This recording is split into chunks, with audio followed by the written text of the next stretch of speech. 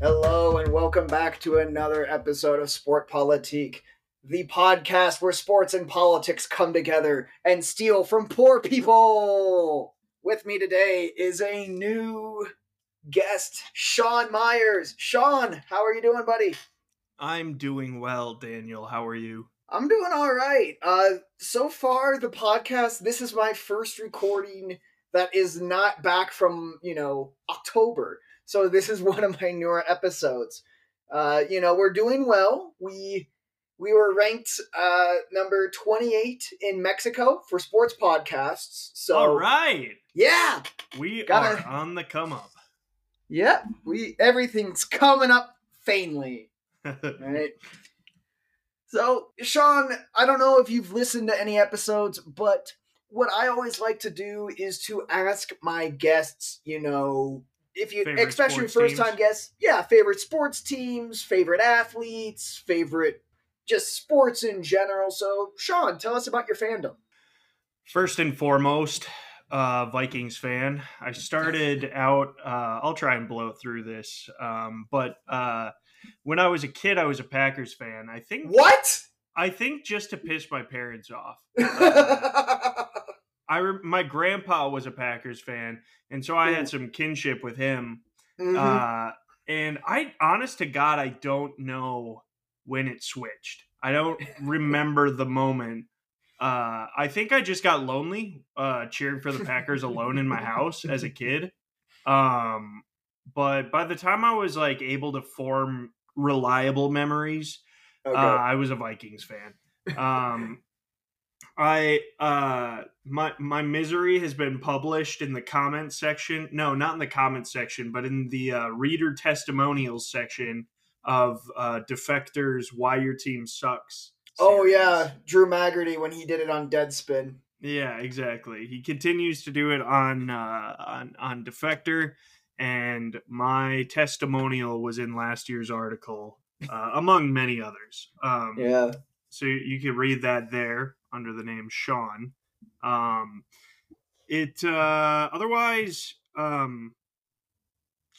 I am I'm a budding college basketball fan. Okay. I like my alma mater's team, Northern Iowa. We had a heartbreaking Sweet 16 loss a few years, actually at this point, 5 years ago. Yeah. A lot of my buddies went to Creighton, though, and they're an actually good basketball, a reliably good basketball school. So I follow them. I like following Iowa's basketball teams, although they always suck and are always eliminated early on in the tournaments. Let's see what else. And I'm a fan of football, the non-American variant. I used to follow Real Madrid. On this podcast, we refer to soccer as soccer and American football as American football to just piss off as many people to piss as off possible. Everybody. Got it. Yeah. Got it. Yeah, I like the idea of not showing favoritism and just annoying everyone. Yeah. Yes. Okay. Yeah, I agree with you. I kind of had that moment when I was growing up. I feel like it's a very interesting time when you are a young sports fan trying to pick your team. Because I had a chance when I was younger to be a 49ers fan. That's who I loved growing up because I was a big Steve Young fan. I like the idea of a short, somewhat mobile white guy at quarterback because that's kind of what I was when I played football. So I easily glommed on to Steve Young. Sure. And I instead chose the Chicago Bears, which probably not the best fate I chose. I'm surprised. Proximity, there's good history there at the very least. Not to say that there isn't with the 49ers, though. Yeah, I mean, at least I would again have a reliable team that kind of... I mean, yeah, they had a bad stretch from after Young left, and then in the early 2000s they had... I mean, in the 2000s things were really bad as the Niners, as for the Niners. But, for Chicago, I guess for all sports teams, some success is a little bit relative because although I haven't seen the Bears win a Super Bowl, I have seen pretty much every other Chicago team win a championship. Right. And You've seen, I can't. when was I the can't. Bulls' last championship? 97, I believe. It was Oh, the summer of 97. Yep. cool. And yeah, because I had that chance, and it's interesting that you mentioned that for college basketball because that's my favorite sporting event is March Madness Yeah. because it makes no sense, and it just once again proves just how chaotic things are. You Yeah. think you think this team is gonna win, and then they end up getting bounced in the round of 32. God, Purdue this year was honestly made me want to throw up. Well, Zach Edey, a ball bounce like, player of the year, and then Yep. a rebound bouncing off his fucking face and rolling out of bounds. Like, he just did not show up to the fucking Highlight tournament. highlight of the game for me. Just seeing that just boink. And So like, brutal, man. So brutal. Like, Jesus it's Christ. it's This man. moments like that in sports, and I'm like, I can relate to you. Yeah, exactly. We've all, except my moment was it when I was on the 7th grade B team. Yeah, yours was in front of millions of people. So Yeah, exactly. Exactly. I go back and forth on the March Madness like on what it would be like to be in that tournament. I on one hand, like, the crushing defeats, like, the meltdowns and things like that, the one seed getting blown mhm, out by the 16 seed, like that, and knowing that, especially if you're a senior, like, you just don't get another chance, you're just done, it's over, that's going to mhm, be your legacy. That seems so fucking miserable, but also playing in it seems fun as fuck. Like, yeah, I like the even like being there alone seems like it has to be just fun. Um, and then if you win a game in the in the NCAA tournament, it seems like probably like a highlight of your life type moment. yeah. Like for me, the team that I follow, even though I mentioned in a previous episode of me being a Notre Dame fan, I do feel like in college sports, it's great that you can have multiple favorite teams you follow because my other team is Iowa State, and the thing that makes at least the Cyclones fun is there's no in between with them. They're either going to lose the first game or they're going to make it to at least the Sweet Yeah, 16, they're gonna run. guaranteed every year. There's no in between, and you know what? I like that better than like like we're Kansas, and then we lose to who now? Like just some team that is just completely out of nowhere. So I always appreciate that of in a way being the team of lesser of kind of having like hey, we're just here to have fun. Yeah, Right. Well, hopefully let's just see how this goes. yeah. But Wild yeah. card, bitches. Speaking of fun, and your love for football, Shaun, how do you feel about the quarterback position as a football fan?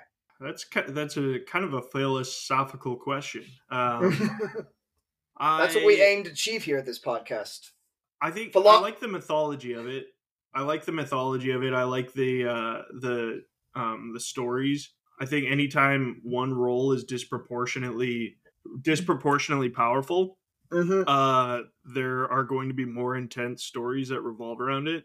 Like, I think about I don't remember who published it, but the long form article about Andrew Luck published in the last year. I think it was some ESPN journalist. Yeah, I haven't read it. It's great. It was behind a paywall. Yeah, it was ESPN Plus, and I only had it Okay. because I had it maybe to watch old UFC fights or something like that. I can't remember. Oh fuck, I follow UFC too. That's my second favorite sport behind Ooh, football. you will Um, you will have to be a guest on one of our other episodes. I might have you on with other friends because there's a lot of stuff that we could talk about the politics in UFC. yeah, it's crazy. Like, I feel like Mhm. you could talk. I feel like you could do an episode alone about the Francis Ngannou stuff. Like, Mhm. Um, but Izzy's been my favorite fighter, and so seeing him get that win against his fucking anime rival this weekend was pretty thrilling. But anyway, sorry. But yeah, so you should read that Andrew Luck story. It's great. Okay. But I think like that sort of story only happens which is to give you like just a high level view. Like, he's just this insanely neurotic control freak to the extent that like when he went out to order, or when he went out to eat with other people, he would always order for them. He would not allow them to order for themselves because he had to have control over every element of his environment. Any amount of doubt or uncertainty, he said, like, you can't allow any uncertainty in your life. Like, the second you allow uncertainty to creep in, you start to question yourself, and then you like can't function at your highest level as a quarterback. So I think it attracts these like insanely fucking neurotic narcissists. Can I swear? Yeah, you sure. Yeah, you sure can. Okay. These insanely neurotic narcissistic individuals, but they also work insanely hard to achieve it. I mean, not to say that obviously everyone in the NFL does, but we just hear more of the stories in the quarterback position because it's so focused on. I wish there was, like, I wish it wasn't so quarterback dominated, because it does suck that a team that can't find a great quarterback is at a natural disadvantage. But I don't know. I'm not going to change it. I'm not going to be the one to ask to change the game. So, pros and cons. It's not my favorite position either. You said it is or isn't? Sorry. It is not. It's not my favorite position. Curious, what is your favorite position? I'm a running back guy. Yeah. As a Bears fan, I didn't believe in quarterbacking until we had Justin Fields. I was like, that's just a luxury that we need to have. Yeah. But other than that, we don't need a quarterback. We just play defense and run the ball, and hopefully that works. But I now know in today's NFL that is a fallacy that we cannot fall into anymore. I know I like the prevalence of running backs this last season. Seemed like it was more important this year than the last several years. It does seem like it is starting to trend back now into the NFL, because defenses have gotten smaller and faster to where people are now realizing, oh, let's bulk up. Yeah. And everyone's running shell, trying to protect against the big play and everything. Yeah. And it's allowed for more underneath stuff. Mm-hmm. Like, I know for myself, speaking as a former high school quarterback, so the epitome of quarterbacks. Even if I was, even on my high school team, I was buried on the depth chart, right? It would have been the starter, the backup, another backup, probably one of our fullbacks that we had on our team, and we just would have wildcat it. Yeah. And then possibly one of our coaches trying to sneak onto the field, and then it was probably me. Right? That's how buried I was. So I wasn't very good at the position. But it is a very difficult thing, right? Like, I'm not the biggest Colin Cowherd fan. Or not, Colin Cowherd, the radio personality. But he always has a great point of where he says, like, of just how hard this position is to play, right? You have, 30,000 high schools with them graduating seniors each year. From those 30,000, you have roughly about 200 universities that send people up to the college, to the pro level, around that. Then from that 200, you get to 32. And out of those 32, maybe 10 are good at this. It goes to show of just how difficult it is. And I know for myself, even though I do like Justin Fields, there is still, I guess for me being a Bears fan, I like the antithesis of that Andrew Luck story, which is the Jim McMahons, the Jay Cutlers, the Rex Grossmans of where it's, fuck it, somebody's down there, I'm just going to chuck it. I'm not going to throw a pass in the flat, screw that. That's for pussies. Man, I'm just going to chuck it down there and hopefully somebody catches it. I love that idea. I love the anti-Andrew Luck analogy, like where he's just like so meticulous. Every aspect of his life has to be fucking like, as like perfect windowed as like a slant or something. And meanwhile, you've got Jay Cutler, who's like famous for smoking cigarettes. Yeah, I mean, even though those are Photoshop, even if there was a time where if it would have cut to him and he just had like a Marbo just hanging out of his mouth, none of us would have like been like, oh yeah, that's just what he does. I literally forgot those were photoshopped. I literally forgot because it's such a convincing image. It is. And I will say this as like again, like another little quarterback story before we get to today's class, or not class, sorry. My old teacher mode.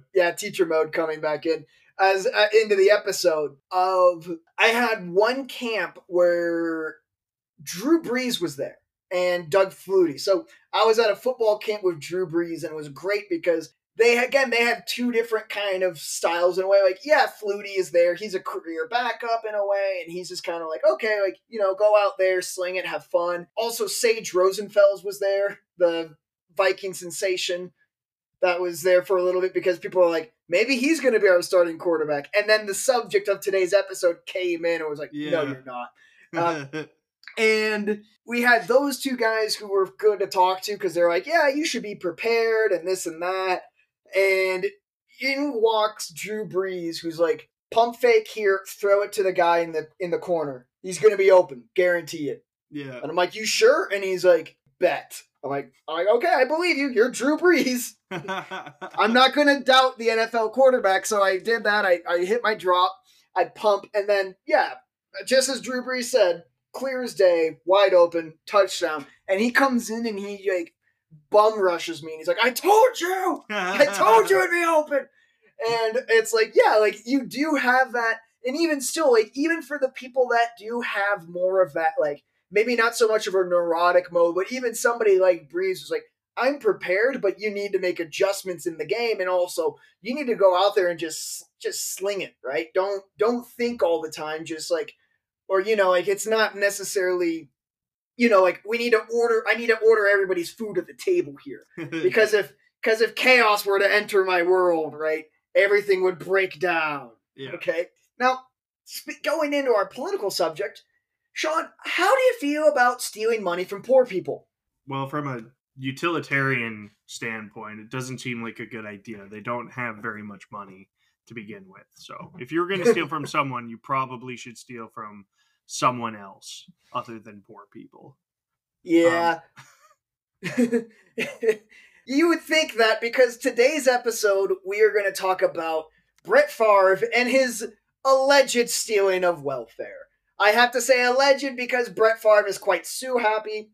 Yeah. And within the first week or so of my podcast being released, I've had certain family members be like, be careful of what you say. You don't want to get sued. And it's this is public information. I'm not going around talking about how, people are eating children or doing some Alex Jones type stuff.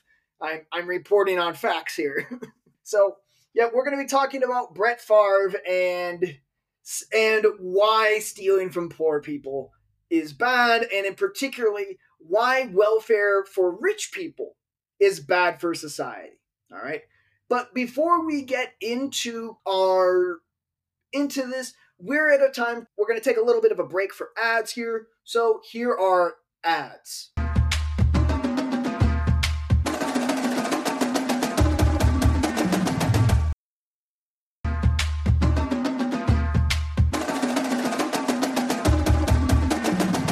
And we're back. Now, where we left off last time, we just got done talking about the basics of what the episode is about. But for those of you who do not know what we're talking about, that's what we're going to cover real quick here. Now, for those of you who do not know who Brett Favre is, you can watch the movie There's Something About Mary, and that's all you need to know about the guy. He was very good at throwing a football, beating my beloved Bears, and nearly caused me to crash my car when I was listening to the 2009 NFC Championship game, where he threw an interception and the Vikings play-by-play announcer, Paul Allen, lost his shit on air. Come on, you gotta give me a warning before you just drop the number 2009 on me, man. Have you heard that call? And Brett Favre threw an interception. Why did he do that? Yeah. It wasn't just that. It was like Brett Favre rolling out to his right, throws to his left, and interception. And then the best part is that the color commentator is trying to smooth things out and be like, hey, that's who Brett Favre is. We've seen this when he was in Green Bay. He's known for making these risky moves. And then Paul Allen. Why doesn't he just take a knee? Yeah. Why doesn't he take a knee? Yeah. This isn't Detroit, man. It's for the Super Bowl. Yeah. Yeah. Yep. I still listen it to this day when I get a little bit down. I'm just like, play me some Paul Allen, and then it cheers me right up.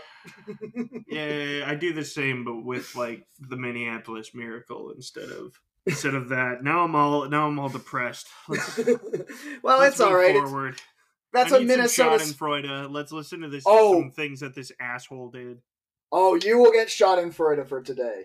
Now, for those of you who don't know again more about this story, Brett Favre and several others have been named in a Mississippi lawsuit in connection for stealing $77 million from the Mississippi Department of Human Services.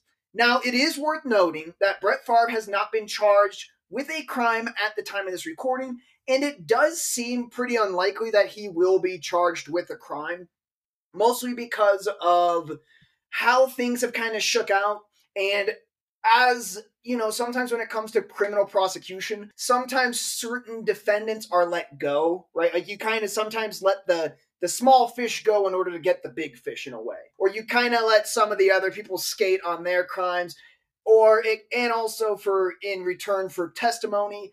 And another part of it is that they did charge, I believe, the governor. And a lot of what Brett Favre has said is him coming out saying, look, I didn't know the depths of how bad this was and all this other stuff. So it might be something that the state of Mississippi don't want to go after him for. And plus, this is Brett Favre in Mississippi. He's a big deal down there. It would be, I can't think of a Minnesota sports, like a Minnesota sports person who means that much to the state. The only things I could think of is for our Minnesota audience, right, it would be like charging Prince with a crime when he was still alive.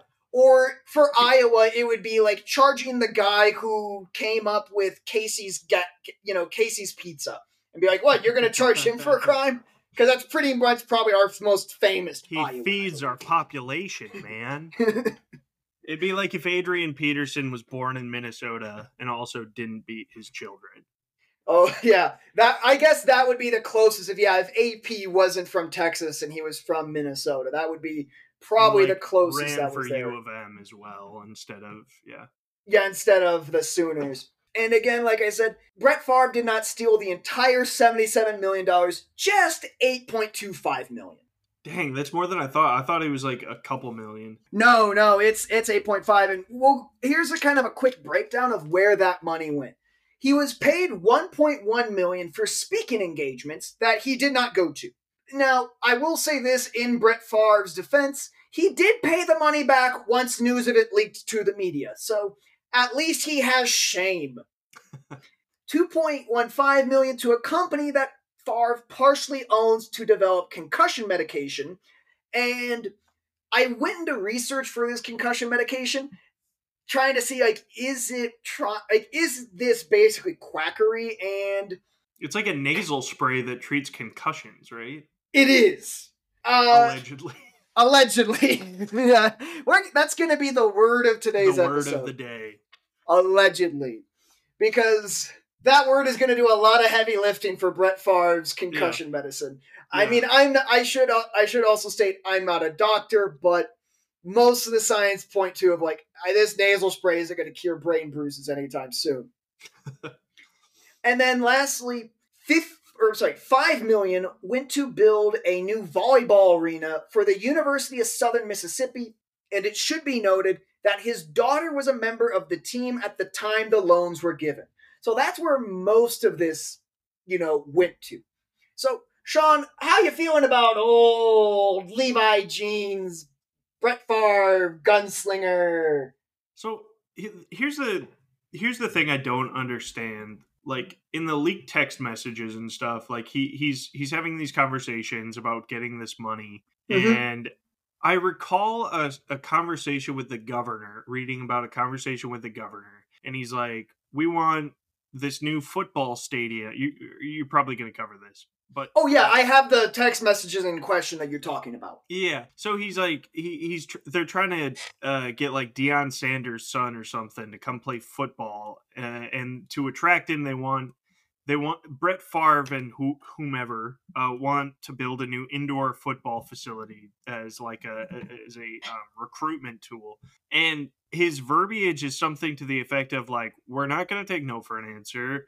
We want to make Southern Mississippi. I think that's the college.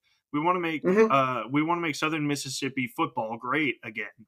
And I just don't understand the thought process of like, especially because it seems in the text messages like he knows what he's asking for, and the governor tells him that it's illegal.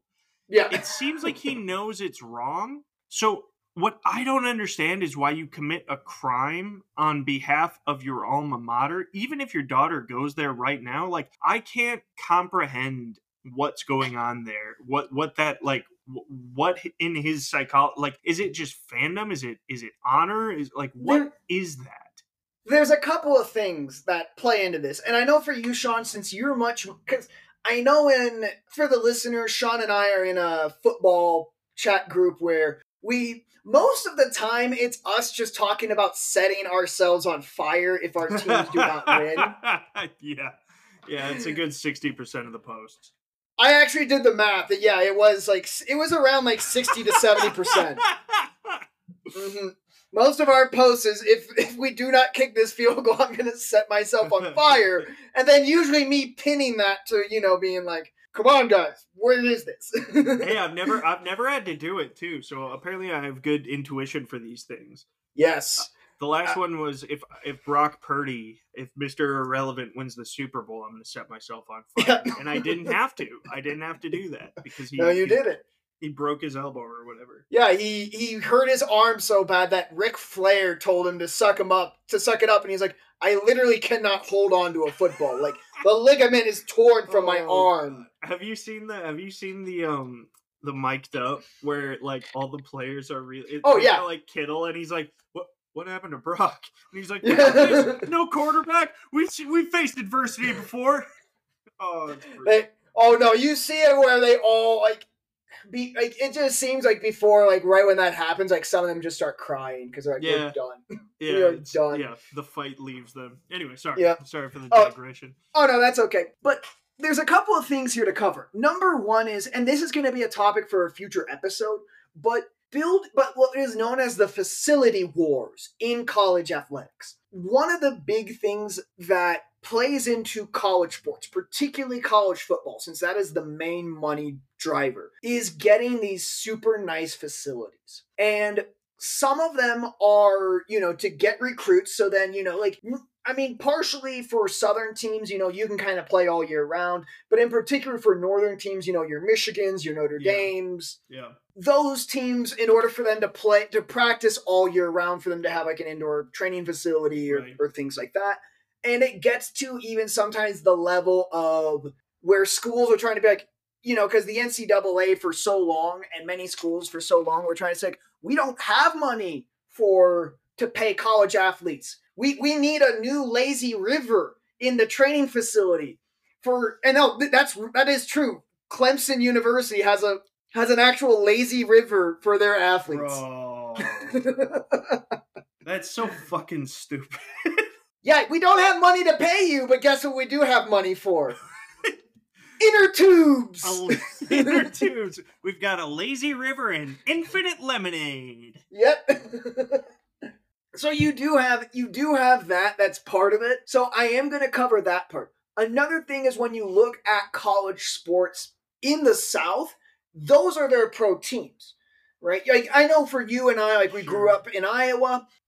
Our pro teams are the Iowa Hawkeyes and the Iowa Cyclones. Sure. There is a D-League basketball team in Des Moines, and there are like other like minor league baseball teams. There's a AAA team out of Des Moines too, the Iowa Cubs, and you do kind of get that near major league level, and you kind of can get that in Mississippi of all places. But at the end of the day, college teams are what dominate the area.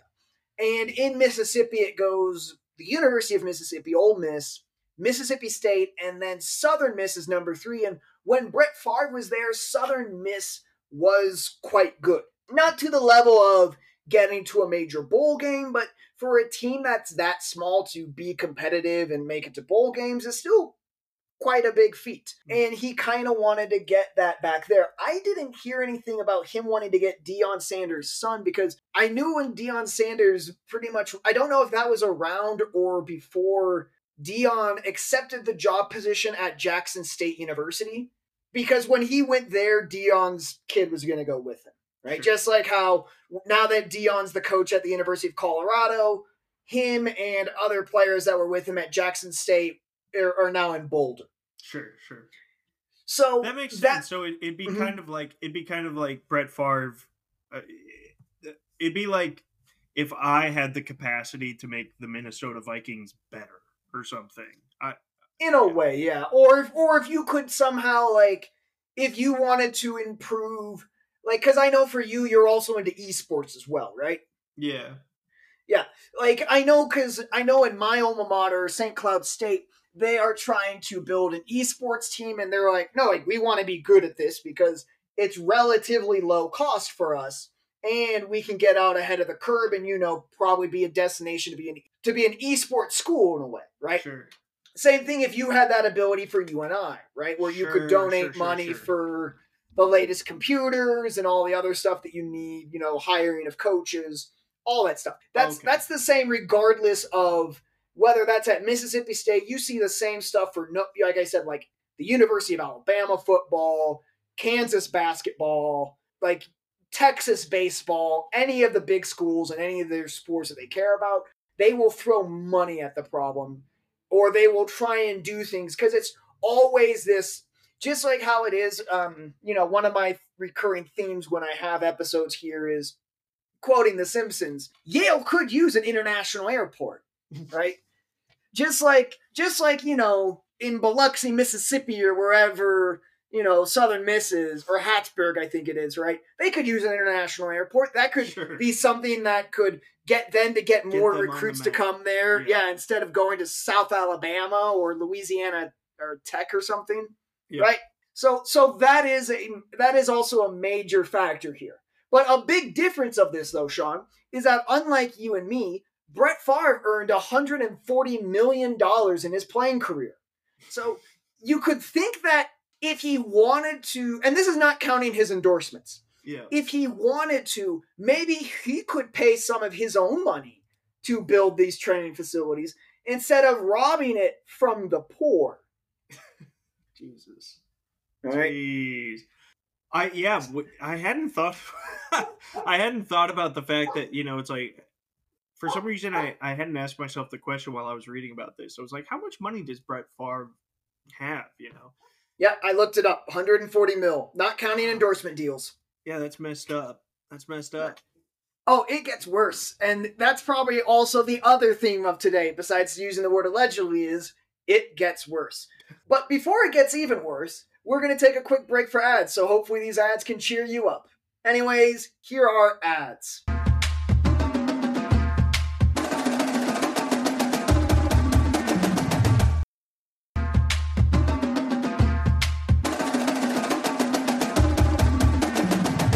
And we are back. Now, where we last left off, we were talking about how bad this is that Brett Favre, a multi-millionaire, and not counting his endorsements, which again, we're not privy to because they're private contracts. But again, in his playing career, he's earned about as much money as myself or Shaun could earn in several lifetimes. And him taking money from the Mississippi Department of Human Services, which basically works as their welfare fund. Now, this is bad, but what makes it even worse is that this happened in the state of Mississippi. Shaun, what do you know about Mississippi? Isn't that the poorest state in the continental United States? It is one of, I don't know if it's the poorest, but I know it's one of the poorest, because as an economist, and teaching economics, there are many different ways to gauge poverty, right? There's not like there's one set way, because, like, for example, Shaun and I were talking about this before we were recording. Yes, I do make less money here in Mexico, But, the advantage for me is that I have socialized medicine and housing prices are affordable here. The upside to Shaun is that he earns more money and he has an entire row full, he can go to the supermarket and an entire aisle for different Oreo flavors. It's a trade-off. It's a trade-off. Mm-hmm. Now, Mississippi is definitely one of those, but I also want to help you paint a picture about the levers of poverty in Mississippi. 1 in 5 Mississippians live in poverty, so 20% of the state's population lives in poverty. Less than 1% of welfare recipients in Mississippi are granted welfare payments from the state. So out of those out of that 20% of the population, only less than 1% of them get that. A family of 3 that are on welfare in Mississippi are given $260 a month. And for those of you who would like to know the math of this, it would take that same average family of 3 on Mississippi welfare 352 years to earn the same amount of money that Brett Favre earned just on his $1.1 million paycheck that he got from the state of Mississippi to give speeches that he did not give. Ew. Yeah. That might be the nicest way to say this is ew. Yeah. And like I said, as it stands for now, for Favre, is that the state auditor wants Favre to pay interest on the loans that he took, but Brett Favre does not want to. Because Brett Favre wants to be a real villain during all of this. And it also... And by loans, do you mean the money he stole and is now being forced to pay back? Yeah, basically. That's it. Because he has said, you know what, that's it, I'll pay you. Because again, that money that went to Southern Miss, he can't get that money back because they've already built the facilities. Jeez. And the money that went to his company, right, his concussion company, with the nasal spray, that's already been there. It's just the $1.1 million. But he doesn't want to pay interest on that. And like it says here, Favre claims that he did not know that this money came from welfare fund, but there are text messages that we talked about previously between Favre and Nancy New, who was the head of a nonprofit called Mississippi Community Education Center. New received millions of dollars from what is known as the NANF, which is a federal program called the Temporary Assistance to Needy Families. And what emerges is a different story. Shaun, do you want to help me? I don't know if I can send you this part of the script here. If not, I might just cut this. Oh yeah, I'm going to share my screen with you. All right. And then you can see the script. Do you want to be Brett Favre or do you want to be Nancy? Hey everybody, Future Daniel here.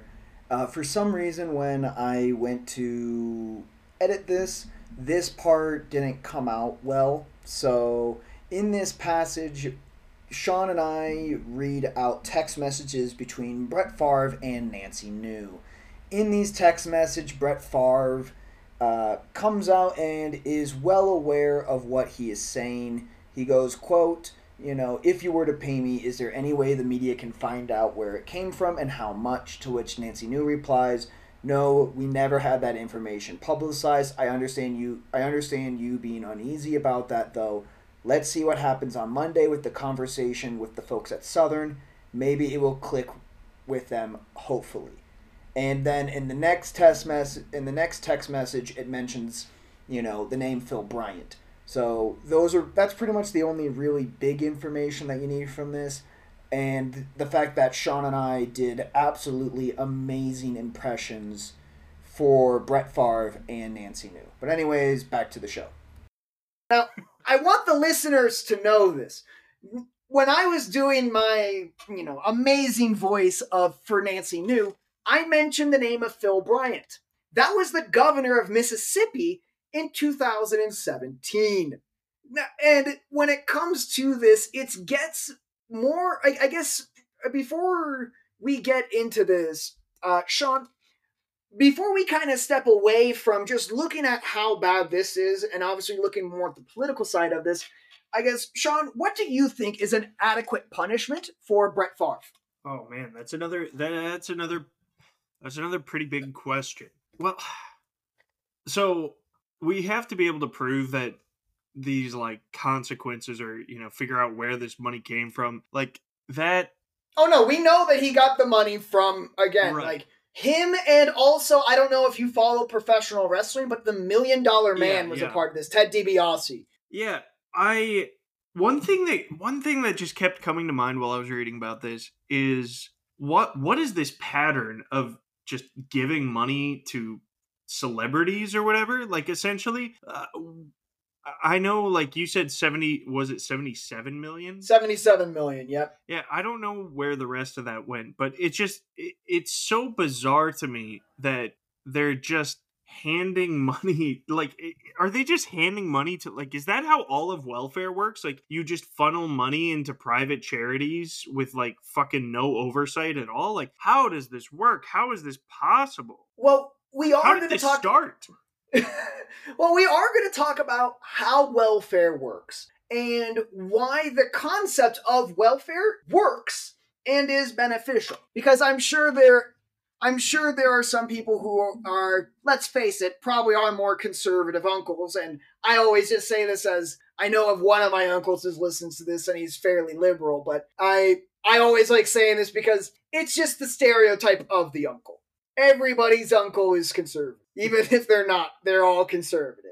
Right, but anyways, when it comes to this, we're going to talk about how welfare works, why it works, and why it is beneficial. And speaking again from an economist perspective and looking at this concept is beneficial. When I did study economics in college, it was all in developmental economics, so I know this area pretty well. But when it comes to what you're talking about, this corporate welfare, it's kind of like the same thing that we saw during the COVID loan period, right? When it was just throwing money out at people just to keep them afloat. And of course, some people used that money to keep their businesses afloat. Other people took that money and bought new cars. So there's also a little bit of this sliding scale in a way.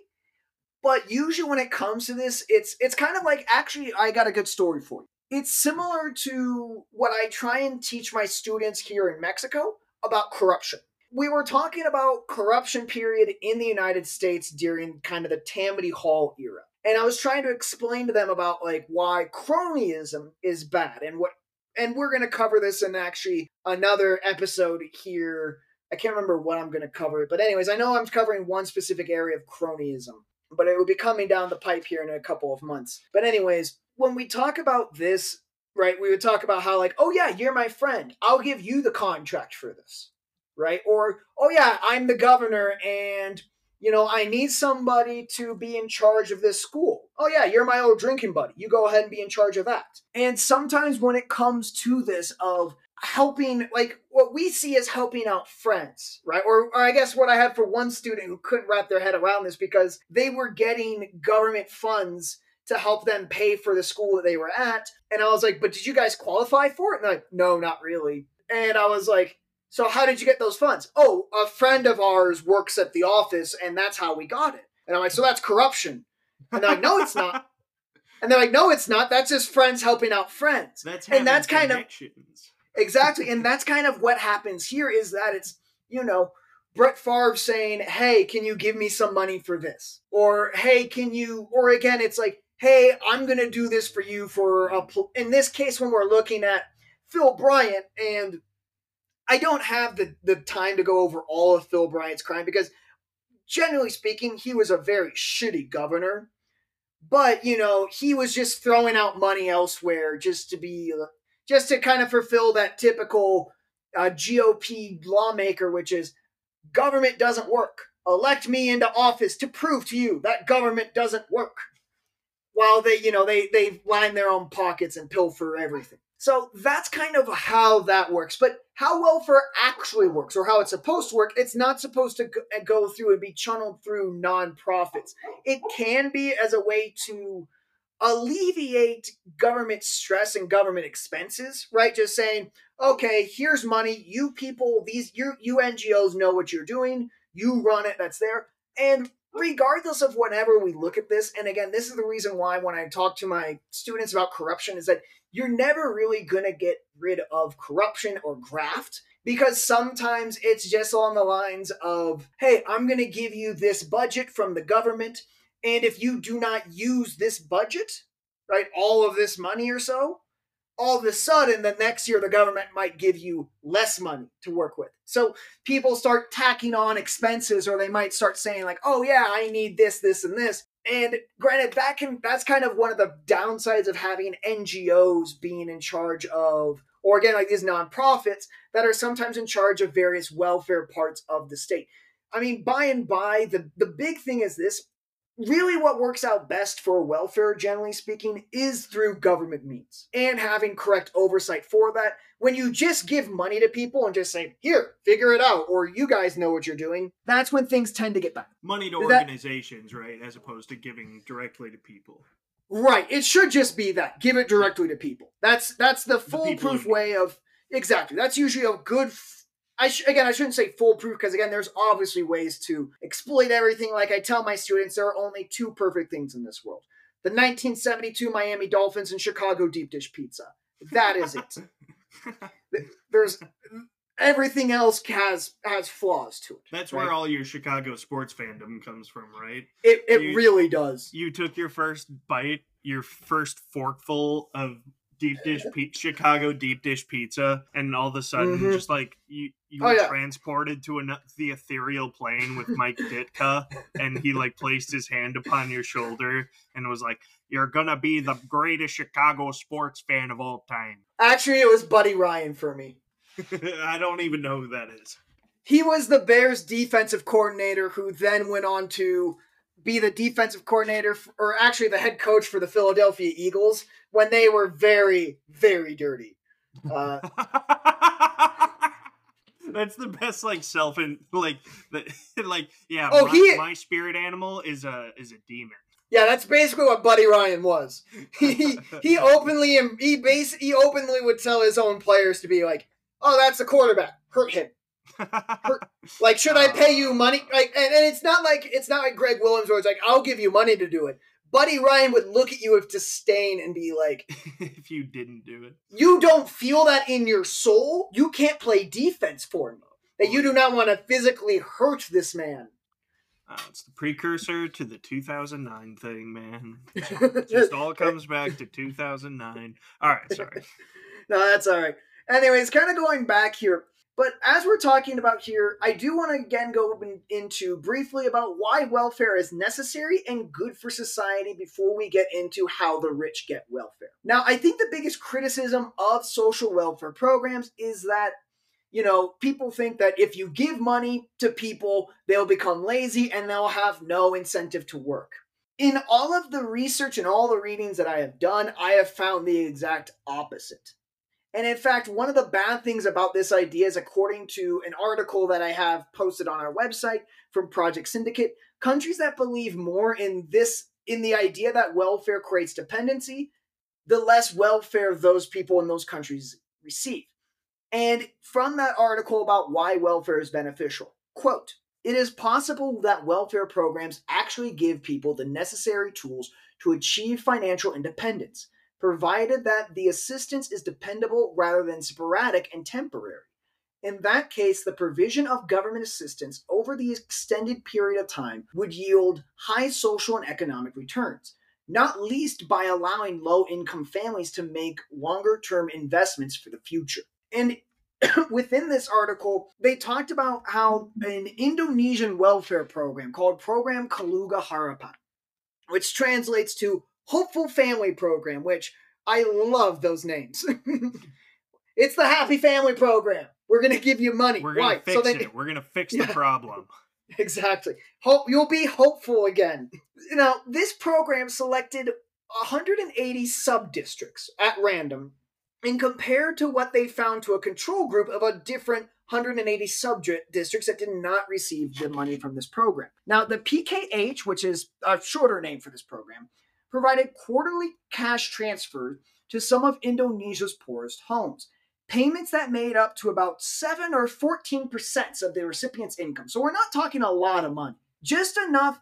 I mean, again, like the payments aren't even meant to cover all of the household expenses. Also, this program was only available to families or households with a pregnant woman. So again, there are strings attached to this. Again, part of those strings is that part of the payments were to go directly towards immunizations, and 9 years of schooling for the children. Lastly, this money was given out over 6 years due to the understanding that climbing out of poverty takes time and requires consistent support and stability. Now, Shaun, are you a betting man? Occasionally. All right. If not, you set yourself on fire. Exactly. I either bet or I set myself on fire. Yeah. Now, if you were to say how well do you think this program is going to work? Do you think it's going to work out? We'll see some modest gains, or do you think it will, be a bit of a wash, or there'll be some benefits, some downsides? As someone who's not super well researched in the subject of welfare, I'm gonna go with the last option. Some benefits, some downsides. All right. I'm gonna bet $5 on it. Okay. I was hoping you would say you would set yourself on fire. But I understand this is not the same stakes as, making a 50-yard field goal in London. Exactly.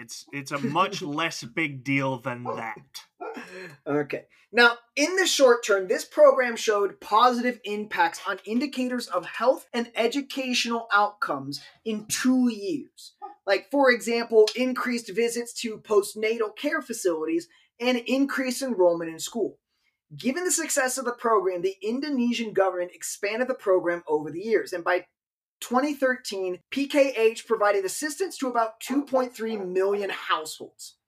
In the medium run, which we are considering about 6 years, children within the program were 23 to 27% less likely to have their growth stunted. Now, I know for us in the United States, that might sound like that's not that big of a deal about, oh, you no longer have stunted growth. But when talking about, the amount that nutrition plays in educational development, right? Stunted growth is a serious health problem due to the fact that children grow slower when they're malnourished. And research has shown a correlation between stunting and lower IQs and poorer socioeconomic outcomes later in life. So again, about a quarter of the people that were there were able to, not have their health stunted. The article also states that in the first 2 years of the study, PKH increased school enrollment for children ages 7 to 15, but not those ages 15 to 17. That's pretty much because of they weren't able to really benefit it within that short term. They didn't really see much of a point of like, hey, why should I go to school? However, though, over the next 4 years, enrollment within the age 15 to 17 bracket improved. Because of the PKH program, children were 16% more likely to remain in school. Now, I know that you might be thinking that 16% or 27% might not sound that impressive. But when you look in the areas in which these percentage increase occurred, you should be impressed. Health and education are two of the hardest and most important areas that can lead to a person's prosperity. But more importantly, if these children continue to have improved lives because of the PKH program, by getting long-term employment, they will be less likely to be a part of, social programs. So, Shaun, you owe me $5. Yeah, no, I'll what's your Venmo? I'll hit you up after the show. Yeah. But this is the point of that welfare is supposed to be. It's not the idea of what some people think of like, oh, well, they're just getting thousands of dollars worth of cash, and all they're doing is they're just spending it on their avocado toast and their Burger King and, whatever things are people are up in arms about, right? Yeah, it sounds to me like the analogy is like, it's not like this escalator that runs on taxpayer dollars. It's like a trampoline that you buy once and then it allows you to jump forward into a less poverty world. Exactly. That sounded a lot more eloquent in my head. Less poverty world. Less poverty world. Damn, edit that out, please. No, it stays in. Just like my dog barking, or somebody drives by with loud music that is, playing banda. It stays in the cast, damn it. Stays in the cast. But when you look at what welfare programs that are successful, it's giving small amounts of money to people to just be like, hey, this covers your gas bill, right? This covers your this covers your that. Because what we end up seeing is that by just doing these little things and having that little bit of spending money just around, it's able to free up, some of the stress that comes with being impoverished. And that's really the big thing here, is because, because again, you might be thinking like, oh, well, that only happened in one country. Again, another article that I'm linking on the website from The Atlantic talks about the same results happening in Mexico, Nicaragua, Honduras, the Philippines, Morocco, Uganda, and Nigeria. And to quote that Atlantic article, quote, welfare helps people work. Might sound like a strange and counterintuitive claim to some, but it is perfectly obvious when the word people in that sentence refer to low-income children in poor households. Poverty and lack of access to healthcare is a physical, psychological, and vocational burden for children. Poverty is a slow-motion trauma, and impoverished children are more likely than their middle-class peers to suffer from chronic psychological stress and exhibit antisocial behavior. It's axiomatic that relieving children of the ambient trauma improves their lives and indeed are relieved of these burdens. Children from poor households are more likely to follow the path from post-high school graduation to college and then full-time unemployment. It's not nuclear fucking physics. It's just because what you're doing with welfare, it's not for that generation, for those parents. It's basically to alleviate the pressure and the stress for the children.